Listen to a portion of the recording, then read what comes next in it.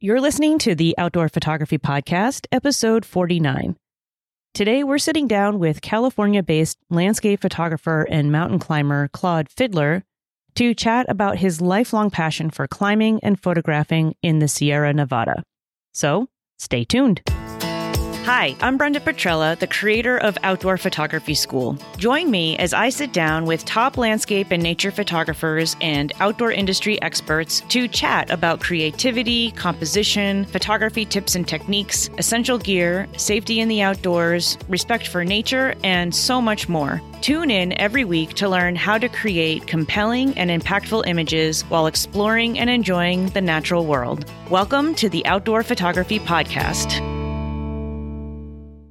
This episode is brought to you by the Outdoor Photography School Digest, which is a summary that comes out on the last Friday of the month of all new Outdoor Photography School content, including additional tips and resources that I think will be helpful, whether that's any courses or workshops that I may offer through OPS or from other sources, including some of our guests.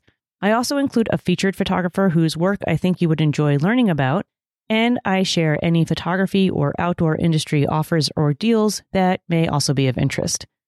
I call the OPS Digest your monthly dose of outdoor photography information and inspiration. And if that sounds like something you would enjoy reading, you can sign up for free through the link in the show notes. Hello, my friends. Brenda Petrella here to help you create better images and reconnect with nature. Now, I'm going to go out on a limb here, and I'm going to guess that most of you have seen or heard of the John Muir quote, "The mountains are calling and I must go." It's been overly used on social media and tourist t-shirts as an inspirational quote, often eliciting the feeling of fresh air and freedom while vacationing in the mountains. But if you look at the origins of this quote, it was in a letter that Muir wrote to his sister back in 1873 in reference to his relentless dedication to studying and understanding the mountains better, the ecosystems within, and how to protect them. And I think this quote in its original intent can be extended to describe our guest today, Claude Fidler. So let me give you a brief background on Claude. Since the 1970s and before he became a renowned photographer, Claude Fidler was a prominent figure in the Sierra climbing community, with high-standard first ascents in Yosemite Valley, Tuolumne Meadows, and the High Sierra. He has co-authored a climbing guidebook to the range and has worked for many years as a ski patroller and mountain guide. He still lives at the foot of the mountains with his wife and adventure partner, Nancy. His forthcoming book, Inside the High Sierra, is a meticulously produced coffee table book that will delight anyone who loves the High Sierra, fine art, outdoor photography, or beautiful books in general. It will be hardbound in linen on the outside with 55 full-color plates printed on Japanese archival paper on the inside. In addition to Claude sharing stories and extensive notes about the images, the book features diverse and insightful contributed essays by Joseph Holmes, Michael Cohen, Laurel Fidler, his daughter, Peter Croft, Dick Dorworth, and a foreword by Thomas Hornbein. And so without further ado, please enjoy my conversation with Claude Fidler. Also, I apologize for the occasional squeaky chair. I was unable to edit it out, but hopefully it just adds to the feeling of being in the same room with us as we chat. Claude, welcome to the Outdoor Photography Podcast. Thank you so much for coming on the show today. Absolutely. It is my pleasure to be here, Brenda. Excellent. Well, I've already given the listeners a brief bio on you in the introduction, but I like to start off interviews with a little retrospective from our guests. And so I was wondering if you would take us back to 1979 when you completed your first month-long winter journey on the John Muir Trail. So could you describe for us what that experience was like and how it impacted you from that moment onward? Sure. So the experience was that started my range of light, as I like to say. I decided that I wanted to be a mountaineer, a climber, a photographer and spend my life in the Sierra Nevada. I'd been to the Sierra in high school. I'd done some backpacking trips, but the skiing the Muir Trail was so intense. It took 33 days, 11 days of being stormbound.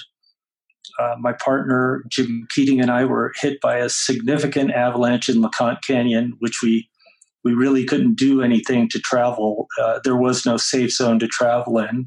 Wow. It was a wow.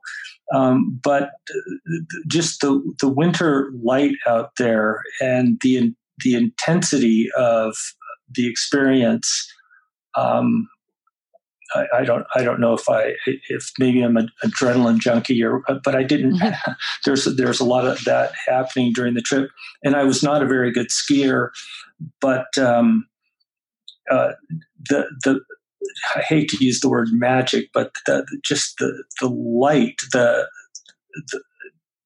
light was so revealing in terms of what it did to my emotional response in the mountains. I just wanted to do more of that, and so that really, I was at school at UC Berkeley, and I'd been a rock climber in Yosemite and in a little bit in Tuolumne Meadows, but I didn't have a whole lot of experience. But that trip really turned me onto the course of being a mountain person. And from that point on, I conspired diligently to spend as much time as I could in the mountains. I dropped out of college. I was already spending my summers in Tuolumne Meadows, but now that was it. I was going to live in the mountains. And don't ask me how I thought I was going to make a living. That was an open question. So that's a secondary one. It sounded like. Yeah, exactly. Yeah. So did you kind of know what you were getting yourself into when you set off on that journey? Did you feel prepared and did you have any idea what it was that you were going into?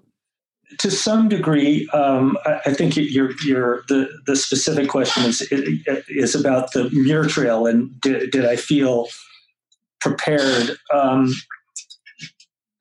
I had done some skiing. As I said, I was not a very good skier, and ski mountaineering gear was metal edge skis that had just come out, and Gore-Tex.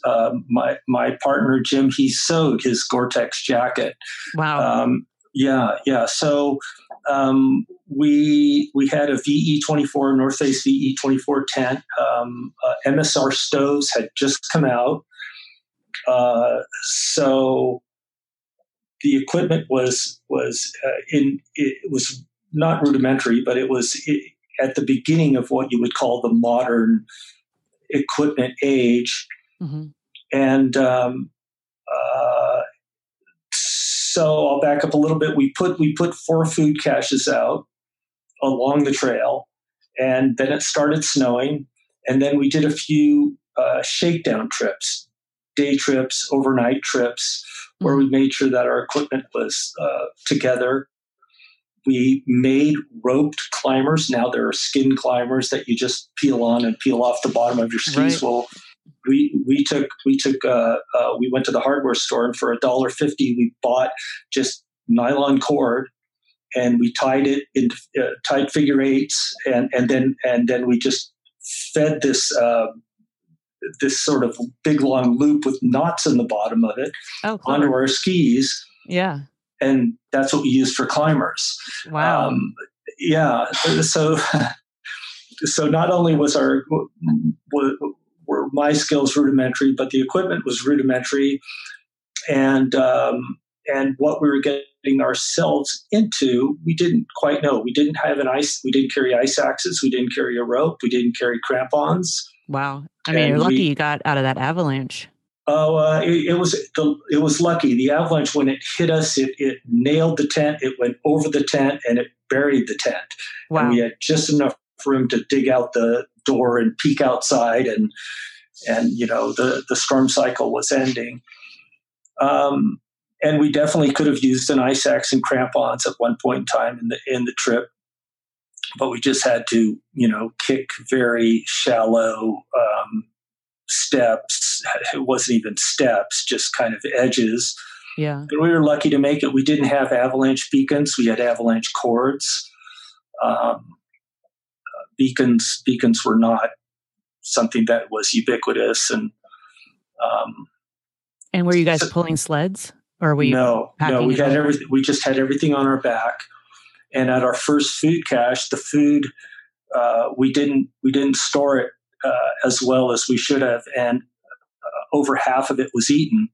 And so we did an inventory, and we had 10 days of food, stretchable to 10 days of food, which is what we needed to get to our next food cache.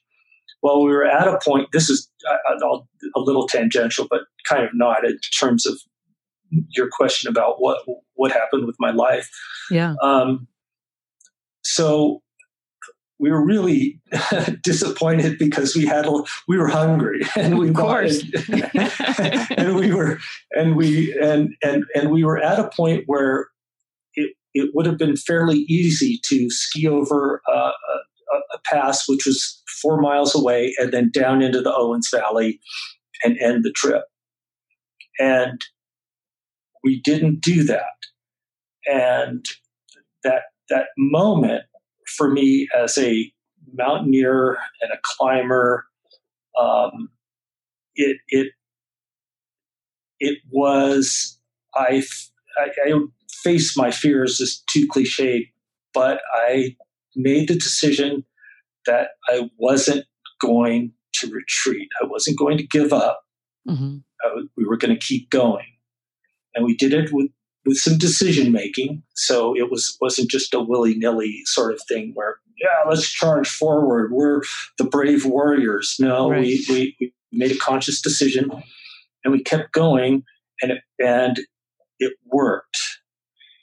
And so what that did was I learned a little bit about decision making, but I learned a lot about not turning back.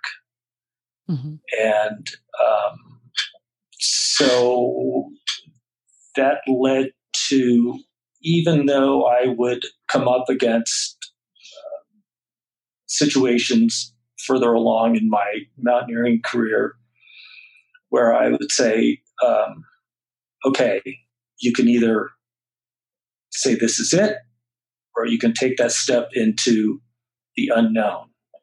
And the skill set that I developed mentally and physically to deal with that, I still feel it all the time. I still feel it, mm-hmm. but I know the mindfulness or the mindset that I have to get into to take the next step on a journey that doesn't have a for certain outcome.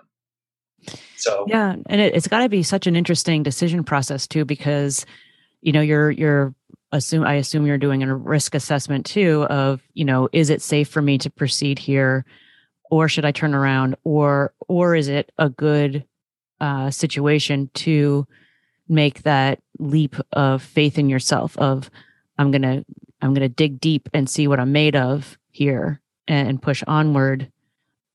I can see how those could be separate decisions. Yes. So I think there's an element there of experience that helps with that. And so, for instance, rock climbing, just how this is the risk assessment would be, I'm leaving. I'm getting out of here. This is risky. This is I'm putting my life in danger. And so how do I have to move? How do I have to in terms of being fluid, being precise. Where do I have to keep my mind as I'm doing this, as I'm putting myself in this risk? And and I got good at it. I got really good at it. Mm-hmm. And it's a funny thing, I was, I just was finishing up a write up on my new book, and a similar fear of, it's not being successful, but it is putting yourself out there into an unknown outcome. Mm-hmm. and how do you move through that? How do you keep yourself together? It's something that I talk to my daughter about. She's, when she's just getting into ski mountaineering and a little bit of rock climbing and just driving, from Colorado. She's going to grad school, driving out here home to Crowley Lake, and the roads are dangerous, and we're very close. Our whole family's very close. So she's calling us all the time, and not all the time, but frequently. And I'm trying to guide her into that mindset of decision making. Mm-hmm. And it's interesting because I'm sitting there looking at myself. Yeah. Yeah. That's got to be really interesting. It is. And how to translate that to somebody that you love, so that they can have that experience for themselves in the same sort of true way that you discovered it in yourself too. Yeah. Yep. Yeah. Yeah. It's, I had a similar experience up in the Canadian Yukon the first time I had gone up there. I traveled with a friend for a week, and then I traveled on my own for a week. I wasn't backpacking, so it was a very different experience than what you had. But similarly, I was immediately drawn to the winter light and its quality, and just fell in love with the landscape. And I feel like there's a part of me that was left there. And I can't wait to go back. I've been back, but it's a place that continually calls me, mostly for that light that you were talking about. And that feeling of, I can do this. I did it. It was hard. It was cold, and how to push past that. And you learn what you're made of in these experiences, which is really great. Mm-hmm. So thank you for sharing that. Sure. So when did you start to study photography more seriously? I understand that came sort of after your initial foray into mountaineering. Is that true? Yeah. I was familiar with the impact of photographs. Galen Rowell was a good friend, and I climbed with Galen a lot. And I went to one of Galen's first slideshows when I was in high school, and there were 10 of us in the room. Wow. Yeah. Hard to believe. And yeah, that was it. And but Galen's photographs and his storytelling worked really well in the slideshow format. And so I was taken by that adventure photography, but I was also familiar with Ansel Adams' work. In Yosemite at the lodge dining room, there were probably 20 by 24 original Ansel Adams that went around the perimeter of the dining room. Oh, wow. So, yeah, it was a big Ansel Adams exhibit that you could just walk into. And I would walk into when the dining room was closed, and I would just sit there and walk past these images, and they transported me to a place with the feeling that they evoked. So, I also read a lot. I was very taken with Steinbeck and Dostoevsky, Tolstoy. And so some light reading. Yeah. So maybe I'm saying I'm an emotional person, and I am. And so yes, after that mountaineering experience, because it was so powerful, and I knew what a photographic image could evoke. And I did carry a camera, and I did document the trip, and I did come away with one photograph that really impressed me. And then again, I knew Galen, and my friend Vern Clevenger was also a photographer, and Howard Weimer, who was the Ostrander ski hut ranger. He was also a photographer using actually a view camera. And so I had a little bit of an introduction by way of the people I knew. And my dad gave me his old 35 millimeters Kodak with a Zeiss lens on it. And I started taking pictures. Now, when I say I started taking pictures, I did very little photography with a camera. Most of my photography was done just walking around and trying to put together compositions, shapes, forms, lights, how they interacted. And I knew nothing technically, zero, zippo. Only thing I knew was, if you stop down the aperture, you get more depth of field, or as I like to say, depth of focus. And but I didn't know how transparency film reacted. I didn't know the difference between, negative and transparency film, why you would use one or the other, how to print. But especially when I looked at a scene and I would be responding to the light that was happening, I would be awake to that, get in that revelry. But I didn't know what to do with it. I didn't know how to translate that into a picture. And and that is that to this day, my mantra is I'm pointing the camera at a picture. I'm not pointing it at a photo. I'm pointing it at a picture. And if it isn't a picture, then I don't bother. And I never, even with a 35, I never took any photographs. And so could you explain a little bit more? I've heard different people talk about, creating an image versus a photo versus a picture. So I was wondering, could you expand on that thought line a little bit more about, you were saying, I'm not taking a photo, I'm making a picture. What's that distinction?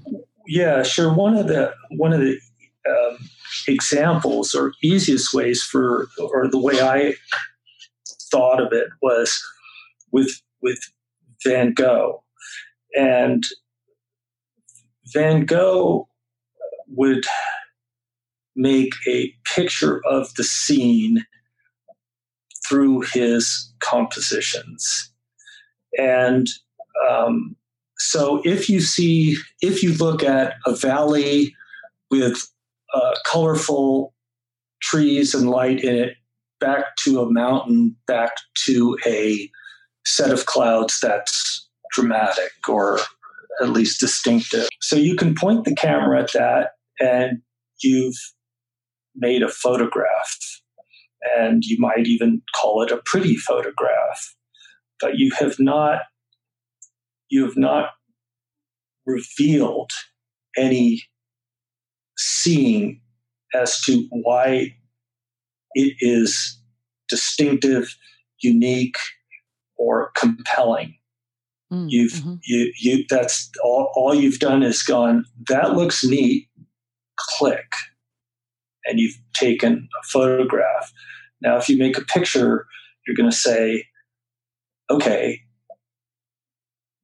what are the important elements in here? How am I going to arrange them? but how am I going to reveal those elements in the rectangle or in the square? And do I have to move to the left, move up, move down? You may or may not have time to do that, but and not for the sake of just doing something that's different, but something that actually makes someone see all of those elements in that frame and say, wow, I really see those lit up trees. I really see that color. I really see that shape in the background. I really see that the importance of that sky and how it is related to the rest of the elements in that composition. And that turns it into a picture of the scene. It doesn't just turn it into something just maybe a step above a snapshot. And I think the example, if you look at landscape photography and you look at the compositions that are made by photographers, you can say, well, they're very straightforward and linear most of the time. They start at the front and they go to the back. Okay, that's fine. And they're symmetrical left and right. Okay, that's fine. But that's not, you haven't created a picture. You've just stood there in front of the scene and the light has overwhelmed you and you've made a photograph. But you haven't said, okay, does this all really work in terms of movement? The light's there. That's great. The color is there. That's great. It's symmetrical, left, right, front, back. That's great. But is it a picture? Have you revealed anything about this landscape or about this person or about this street scene or about this room? No. Pointed your camera at the obvious and you went click. So what is that key element, would you say? You know, if a composition has in it, you know, beautiful aspects of nature and it has all of those things you were saying, you know, maybe it has good leading lines, good color, good tonal contrast, interesting light.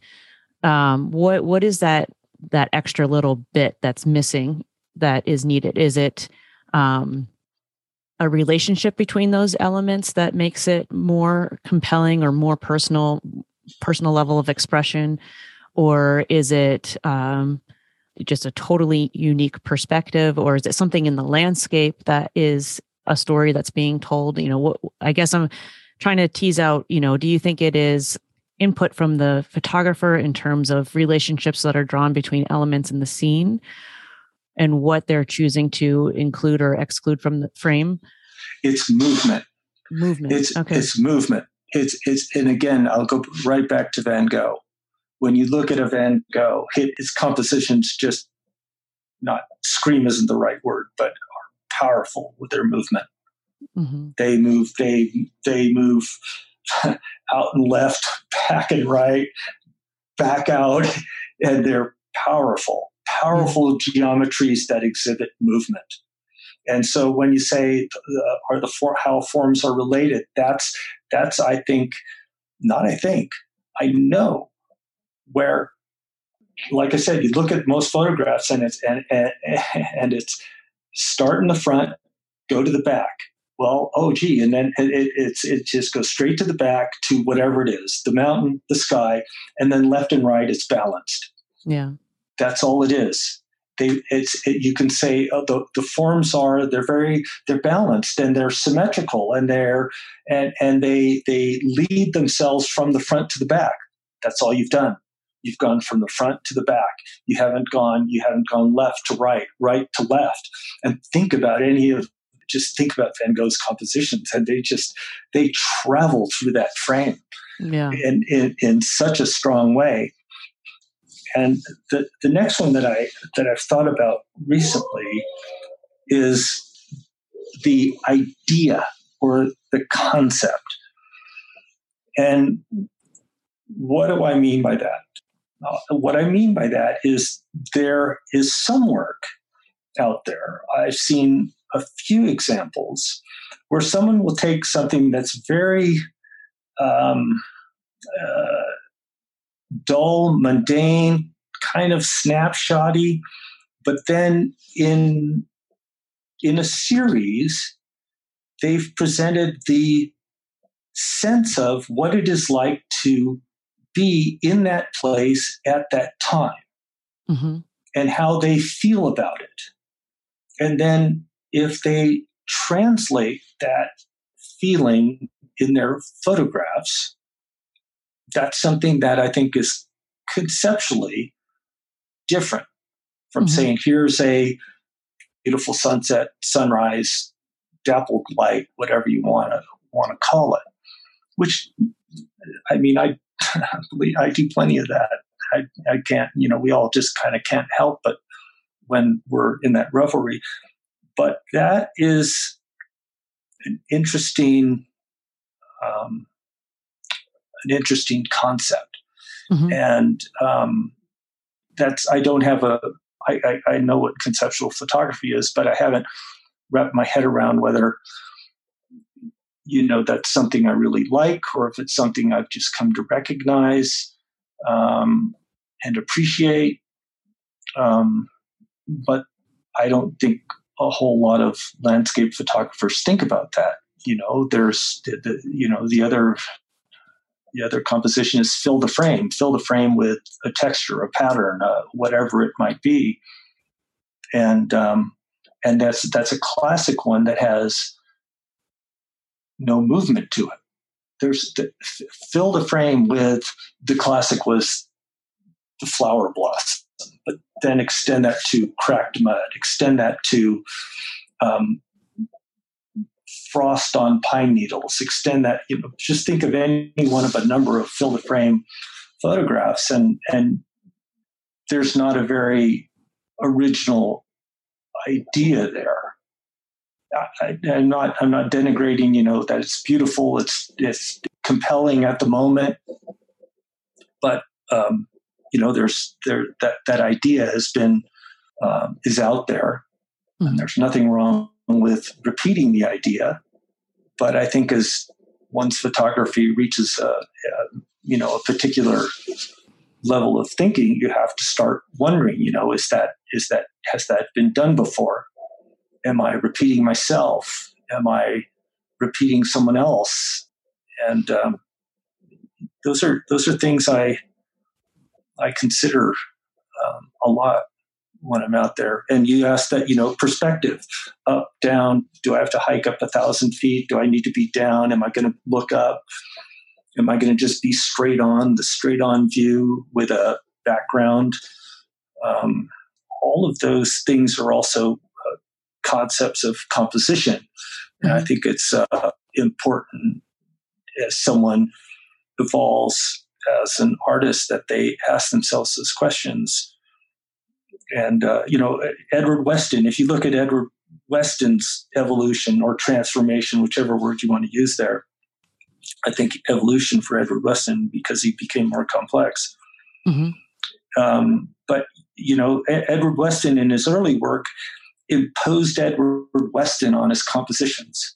And what I mean by that is he went, okay, I'm going to take a picture of these rocks and this formal geometry of these rocks. And this photograph is going to say, this is an Edward Weston. This is an Edward Weston set of rocks. This is an Edward Weston nude. This is an Edward Weston. And then later on in his career, you look at his landscapes or his color work from Maine, and it's just done really beautifully, compositionally and movement wise. But he is not saying, I'm going to do something here that says this is an Edward Weston. I'm not going to do some overwhelmingly strong geometry that you just can't, you're going to know right away. You can put the Edward Weston label on it. It's interesting as there's photography's got a lot to think about doing, and to me it's making art. That's what it is. That's what's so exciting and revealing and open ended. Is that right. It's making art.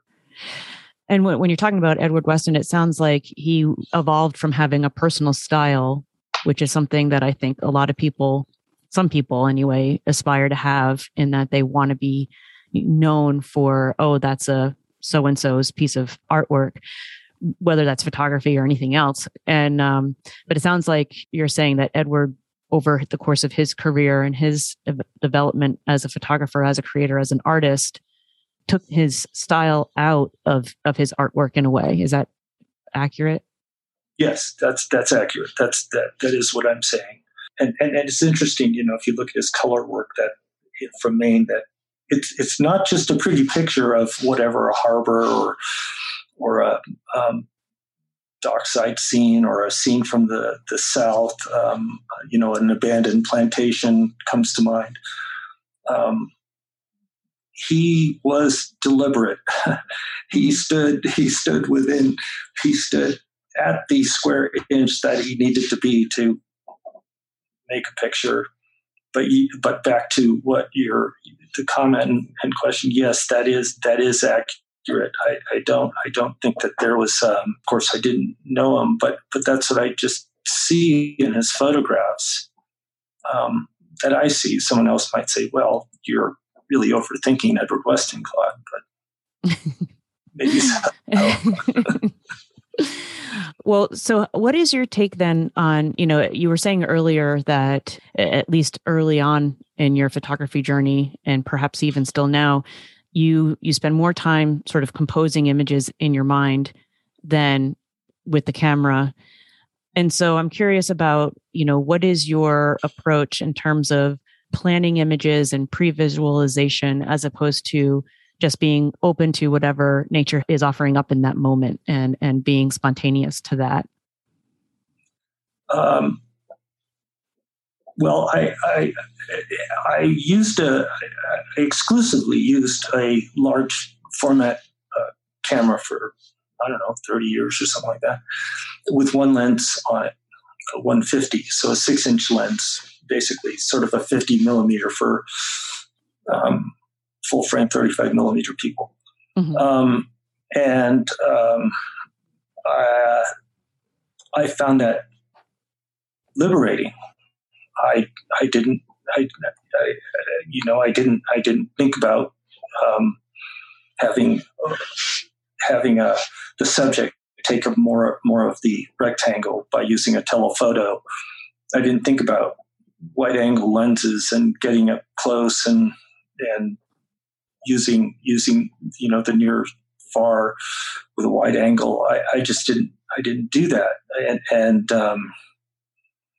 that was me, and my seeing was I was a mountaineer, and so this gulf of air in front of me was affected me. Mm-hmm. But back to your question about my approach, so the large format camera suited me. It suited who I was. Maybe it suited because I wasn't that talented, and so I didn't trust myself to take a bunch of photographs. And I always used a viewing card. So I would sit there with the viewing card, and I always, of course, held it 6 inches away from my face because that was the only lens that I had. Right. And then I would just move if I wanted to include or exclude something in the frame. And my approach to photography was that I wanted to experience the place. And I wanted to experience the place, and I've just thought about this recently. I'm 65 and I've been pounding around in the Sierra Mountains, and actually, when you say the Arctic, since 2004, I've been going to the Brooks Range in Alaska. Nice. And so I read maps, lots and lots and lots of map reading, and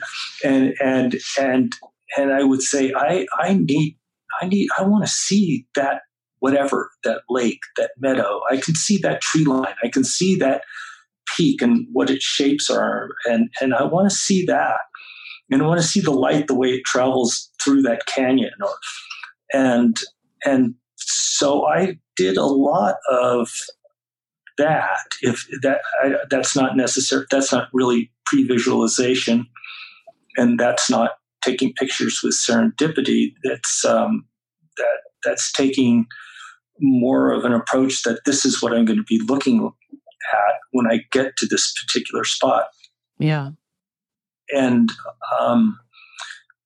I really am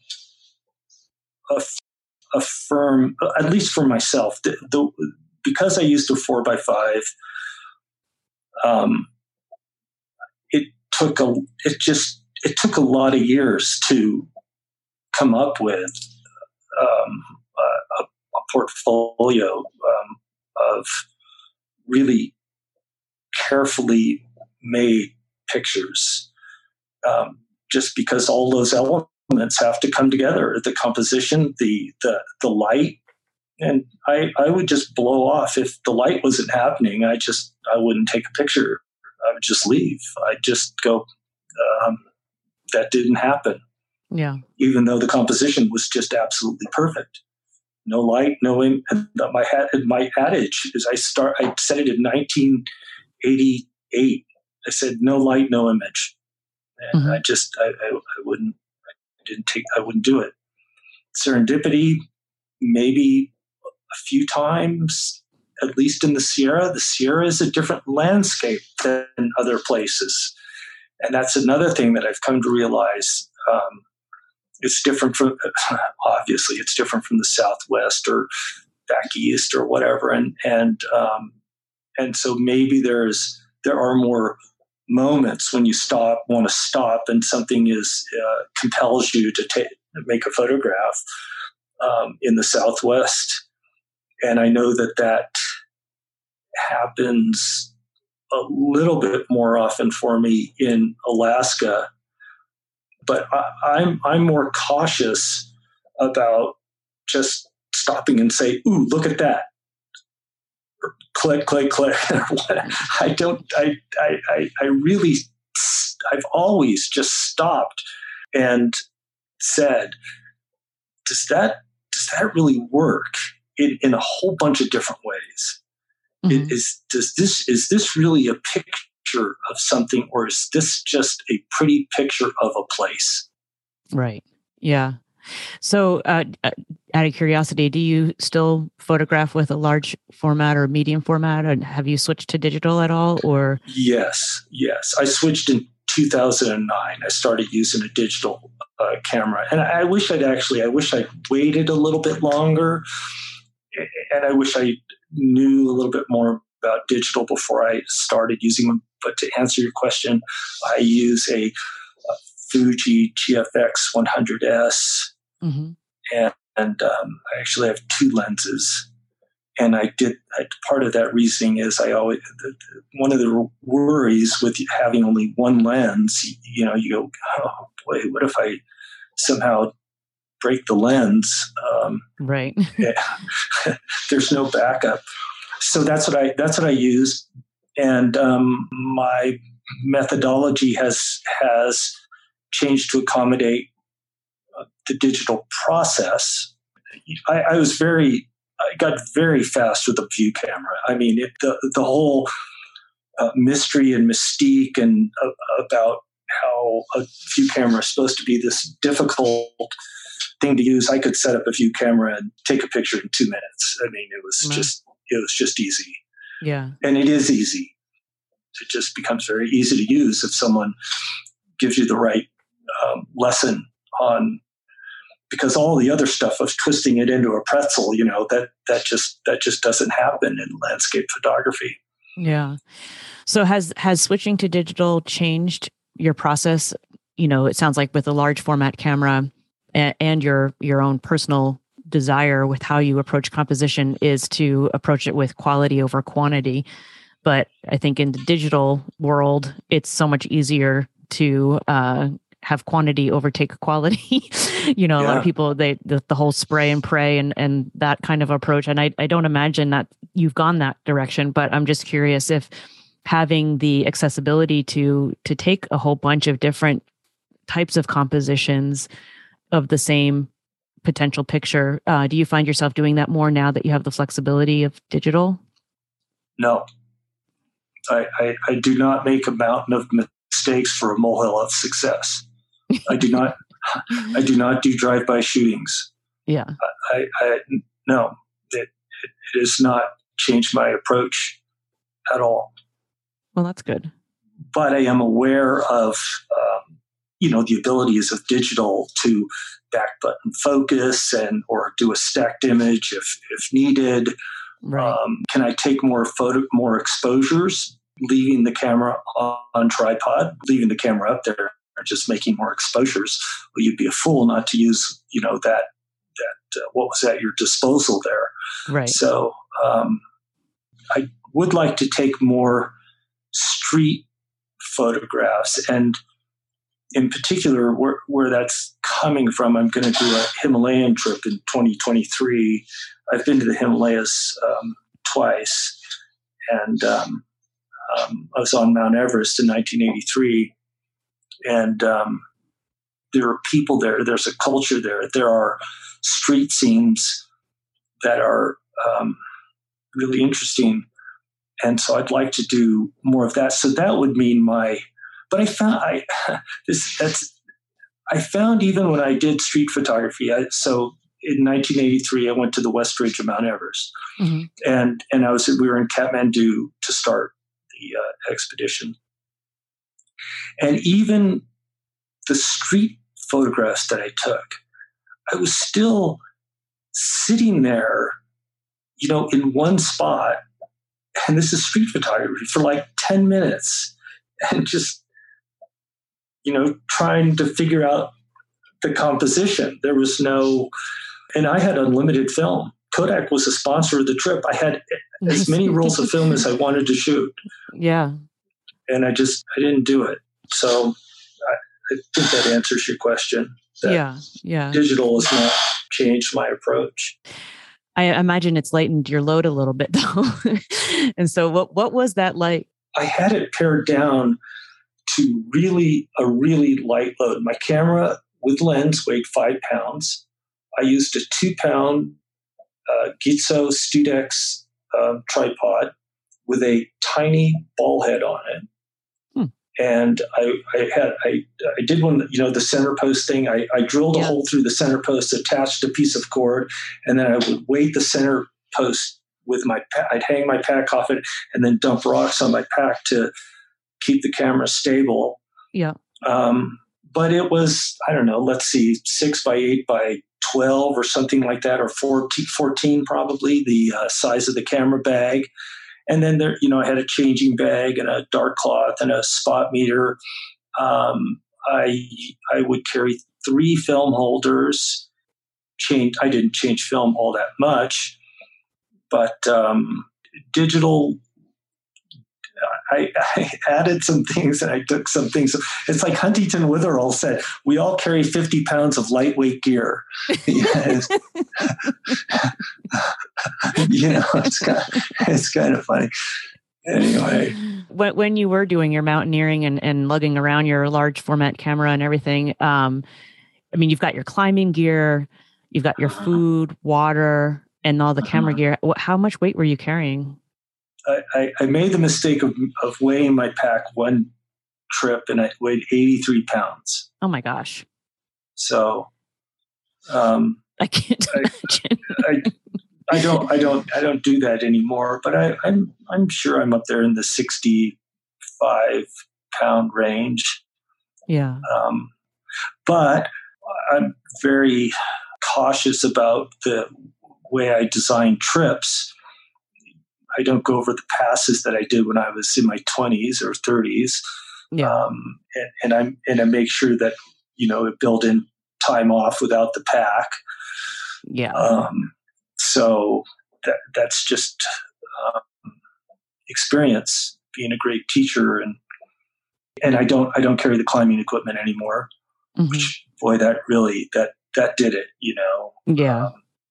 A rope and a rack and climbing shoes and blah blah blah blah blah. Right. I can't do it anymore. Climbing, to climb at a high level, it just a total dedication.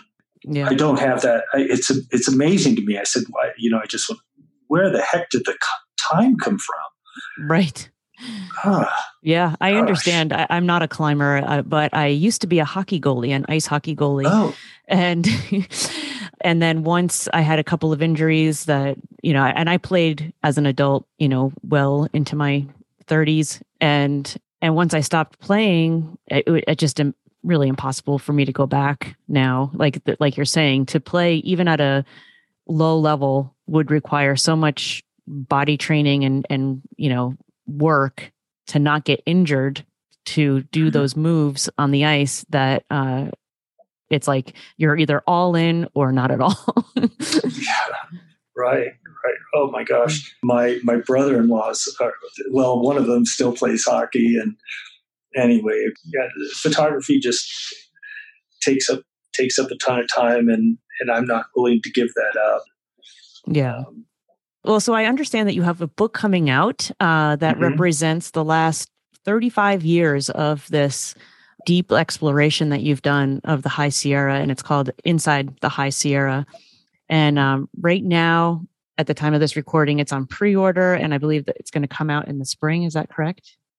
It is. And if you, Inside the High Sierra is the name of the website, and there is you can take a look at a book preview, I think 18 pages of the book. And then there is a pre-order, and there is a pre-order discount of 10%. That's what I've been doing for the last 2 years, is putting the book together. Yeah. So tell us about the book itself, and what was the process like of going through 35 years worth of images and deciding on the photos and what order you would present them in the book, and what did that whole process look like for you? First of all, just to say something about books and when the time is right. So I've had 3 monographs of my work published: Chronicle Books, and then the Yosemite Association. And there is a time when it's right, when the work is mature.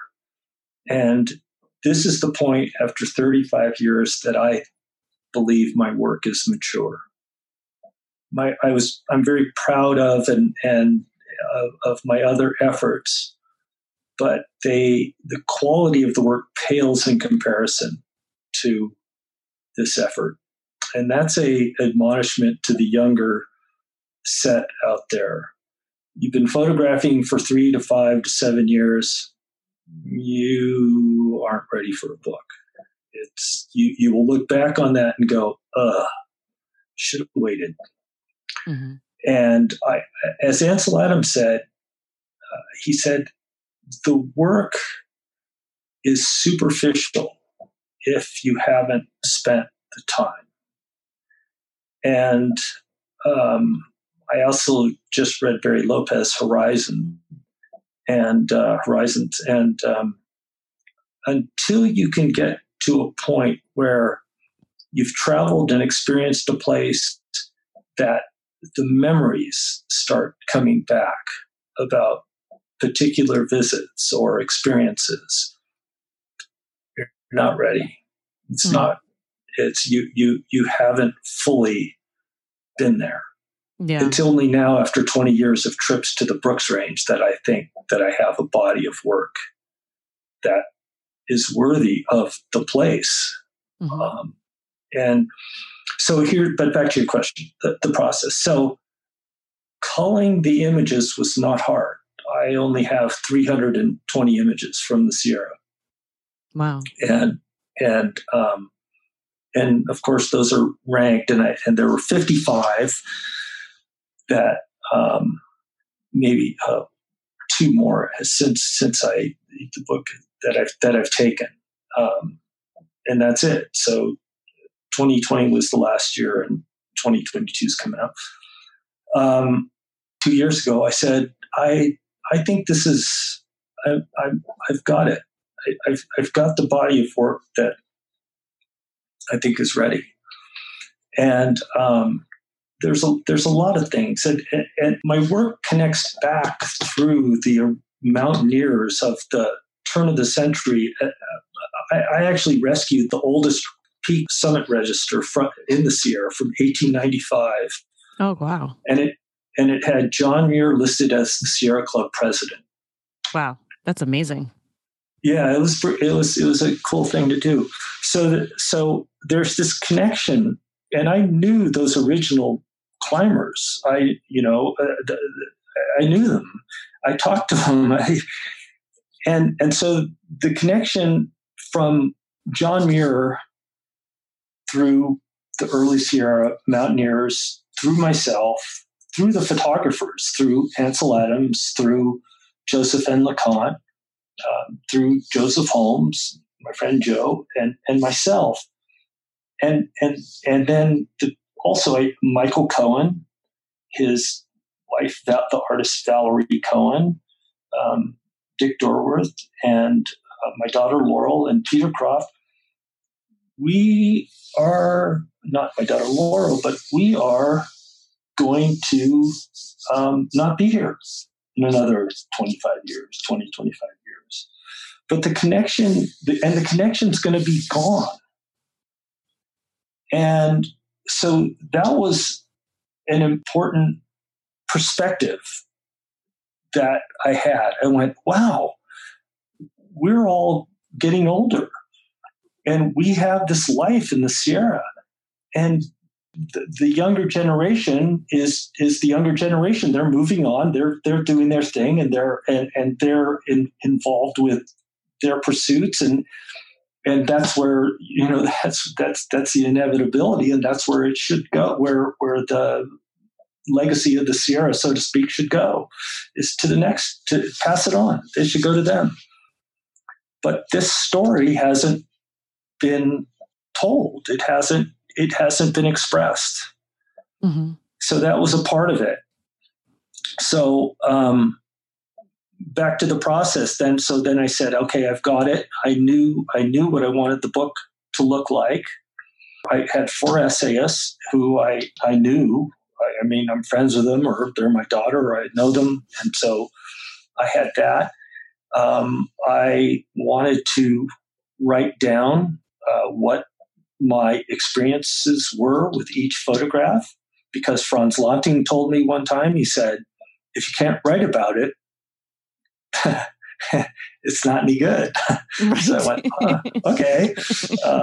So yeah. Well, it kind of goes back to what you were saying with the memory of a place. You know, if you don't remember the place, then maybe you haven't been there enough. Right. You haven't connected with it deeply enough yet. So then the last part of this, so I had the design of the book. I knew a book designer that I could, she would really do a great job if I said, look, this is the look and feel of the book and how it's going to be laid out. And then the last part was I had so Joe Holmes, my friend Joe Holmes, Joe wrote about making the Sierra photograph picture. And I had the opportunity to have Tom Hornbein write the foreword. Who is Tom Hornbein? So Tom Hornbein did the first descent of the West Ridge of Mount Everest in 1963. And it was an incredibly bold ascent. And the book that was that Tom did about the climb was a Sierra Club large format book So I don't know, if the audience is familiar with those, but those were the be all end all of photography books back in the day. Elliot Porter had, I don't know, 5 of them published, and no, Ansel Adams wasn't. He never did a Sierra Club Large. I know he did the New York Graphic Society. That was Yosemite and the Range of Light. So Thomas, that book was and is, to me, the most beautiful marriage of word and image, mountaineering image, that I've ever seen to this day. It's gorgeous. It changed my life. When I was 14, we had a copy in our high school library, and I would just sit there and look at those images. And I read the book, and it's a very moving story, gripping. Yeah. And Tom's alive, and I asked him to write the foreword. Wow. He's only been to the Sierra a few times. And he said, well, I don't know. Why don't you send me a little bit more information? And so I sent him 6 photographs. And he said, I've got to do this. Wow. And he's 92, and he lives in Estes Park, Colorado. He went on to become the department head of the anesthesiology department at the University of Washington. So he had a long and distinguished medical career, and practical and in research. And he's sharp as a tack. And he did one of those things that just changed my life. Yeah. We all have those little vignettes that move us in directions, and Everest the West Ridge was one of those little detours, or left turn here. Right. A fork in the road. It's amazing, because it sounds like it was kind of a full circle experience for both of you. Like your hero who inspired you so much as a teenager is now writing the foreword to your book. And it was your images that came out of a life of passion and photography and love of the mountains that was inspired by him, that inspired him to agree to write your foreword. And I bet that brought him back, to his early days. Yeah. He said, we both had Dave Brower, who wrote the foreword to Everest the West Ridge and to my first book, The High Sierra Wilderness of Light. And as Tom put it, which was, so he said, because I went to the Hornbein Couloir, 27,200 feet on Mount Everest. And he said, Claude, it was inevitable that we would meet. So it just took 92 years. it was so, yeah. The biggest thing for me with this book is I said, I want to make an objet d'art. So I wanted to make an art object. Mm-hmm. I wanted everything about it to just be, this is not just a book of some guy's pictures or photographs. This is a work of art. This is all put together to be something of import. Well, you're sharing a legacy, your own, and this long lineage that you were talking about of the early mountaineers to the photographers that all have shared this passion for the High Sierra, and you're portraying that through your artwork, this legacy. Yeah, I hope so. Yeah. Well, that's great. Well, I will definitely put the links to the book and your website in the show notes. Before we wrap things up here, are you up for doing a lightning round? Oh, sure. I don't know what that is, but I think I've heard you do a couple of these. So yeah. just ask you a bunch of questions. First thing that comes to mind.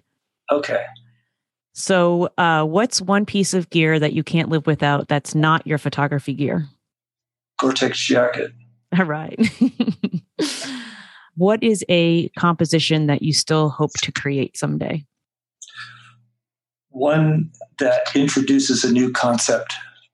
In the mountains or? Anywhere. Nice.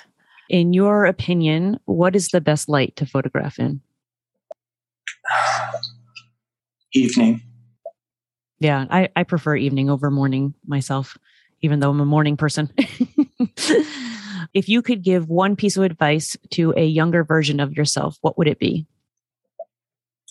Go back to college. Why? To study writing. Oh, interesting. Have you felt writing is a good thing to marry with your photography? Yes. I actually learn how to type. Yeah. Yeah, it's a key skill. I learned how to type in high school and I'm so glad I did. So final question, what does connecting with nature mean to you? Deep involvement. Deep involvement with what? Deep involvement with myself. Mm-hmm. Finding your core. Yes. Yeah, I understand that. Well, Claude, this has been really an interesting conversation. I so appreciate you coming on the show and sharing with us your stories and your perspectives and your reverence that you have for the natural world. And it's just the emotion that you feel around it. I'm sure people can feel it just in your voice and in listening to what you have to say. And I'm sure they will experience it in your pictures as well. So thank you again for coming on. And I will point people to your website and the website for your High Sierra book. And is there anything else you'd like to say before we wrap up? No, thank you for having me. And you're welcome. And back at you. That was great. Excellent. Well, thank you. You're welcome. All right. I hope you enjoyed that interview with Claude Fidler. And again, you can find out more about his new book at InsideTheHighSierra.com and his photography on his website at ClaudeFidler.com. Again, thank you, Claude, for coming on the show. And thank you, dear listener, for sticking around to the end. I appreciate you, and I hope you got a lot of value out of today's episode. If you're loving the podcast, it would mean the world to me if you would take a minute to leave a review on Apple Podcasts or Spotify, which you can do directly on the podcast website at outdoorphotographypodcast.com. Rating and reviews help the podcast reach new listeners, and it also shows potential guests that we have a happy and engaged listenership. So thank you so much for taking a minute to do that. And last but not least, I'll be back here next week with a Tidbit Tuesday episode where I'll share a photography tip and or answer your submitted questions. So if you have a question you'd like me to answer on a Tidbit Tuesday, just click the link in the episode description, or you can head to outdoorphotographypodcast.com and be able to record it there. Until then, get outside, my friends, and find yourself a little nature. Take care.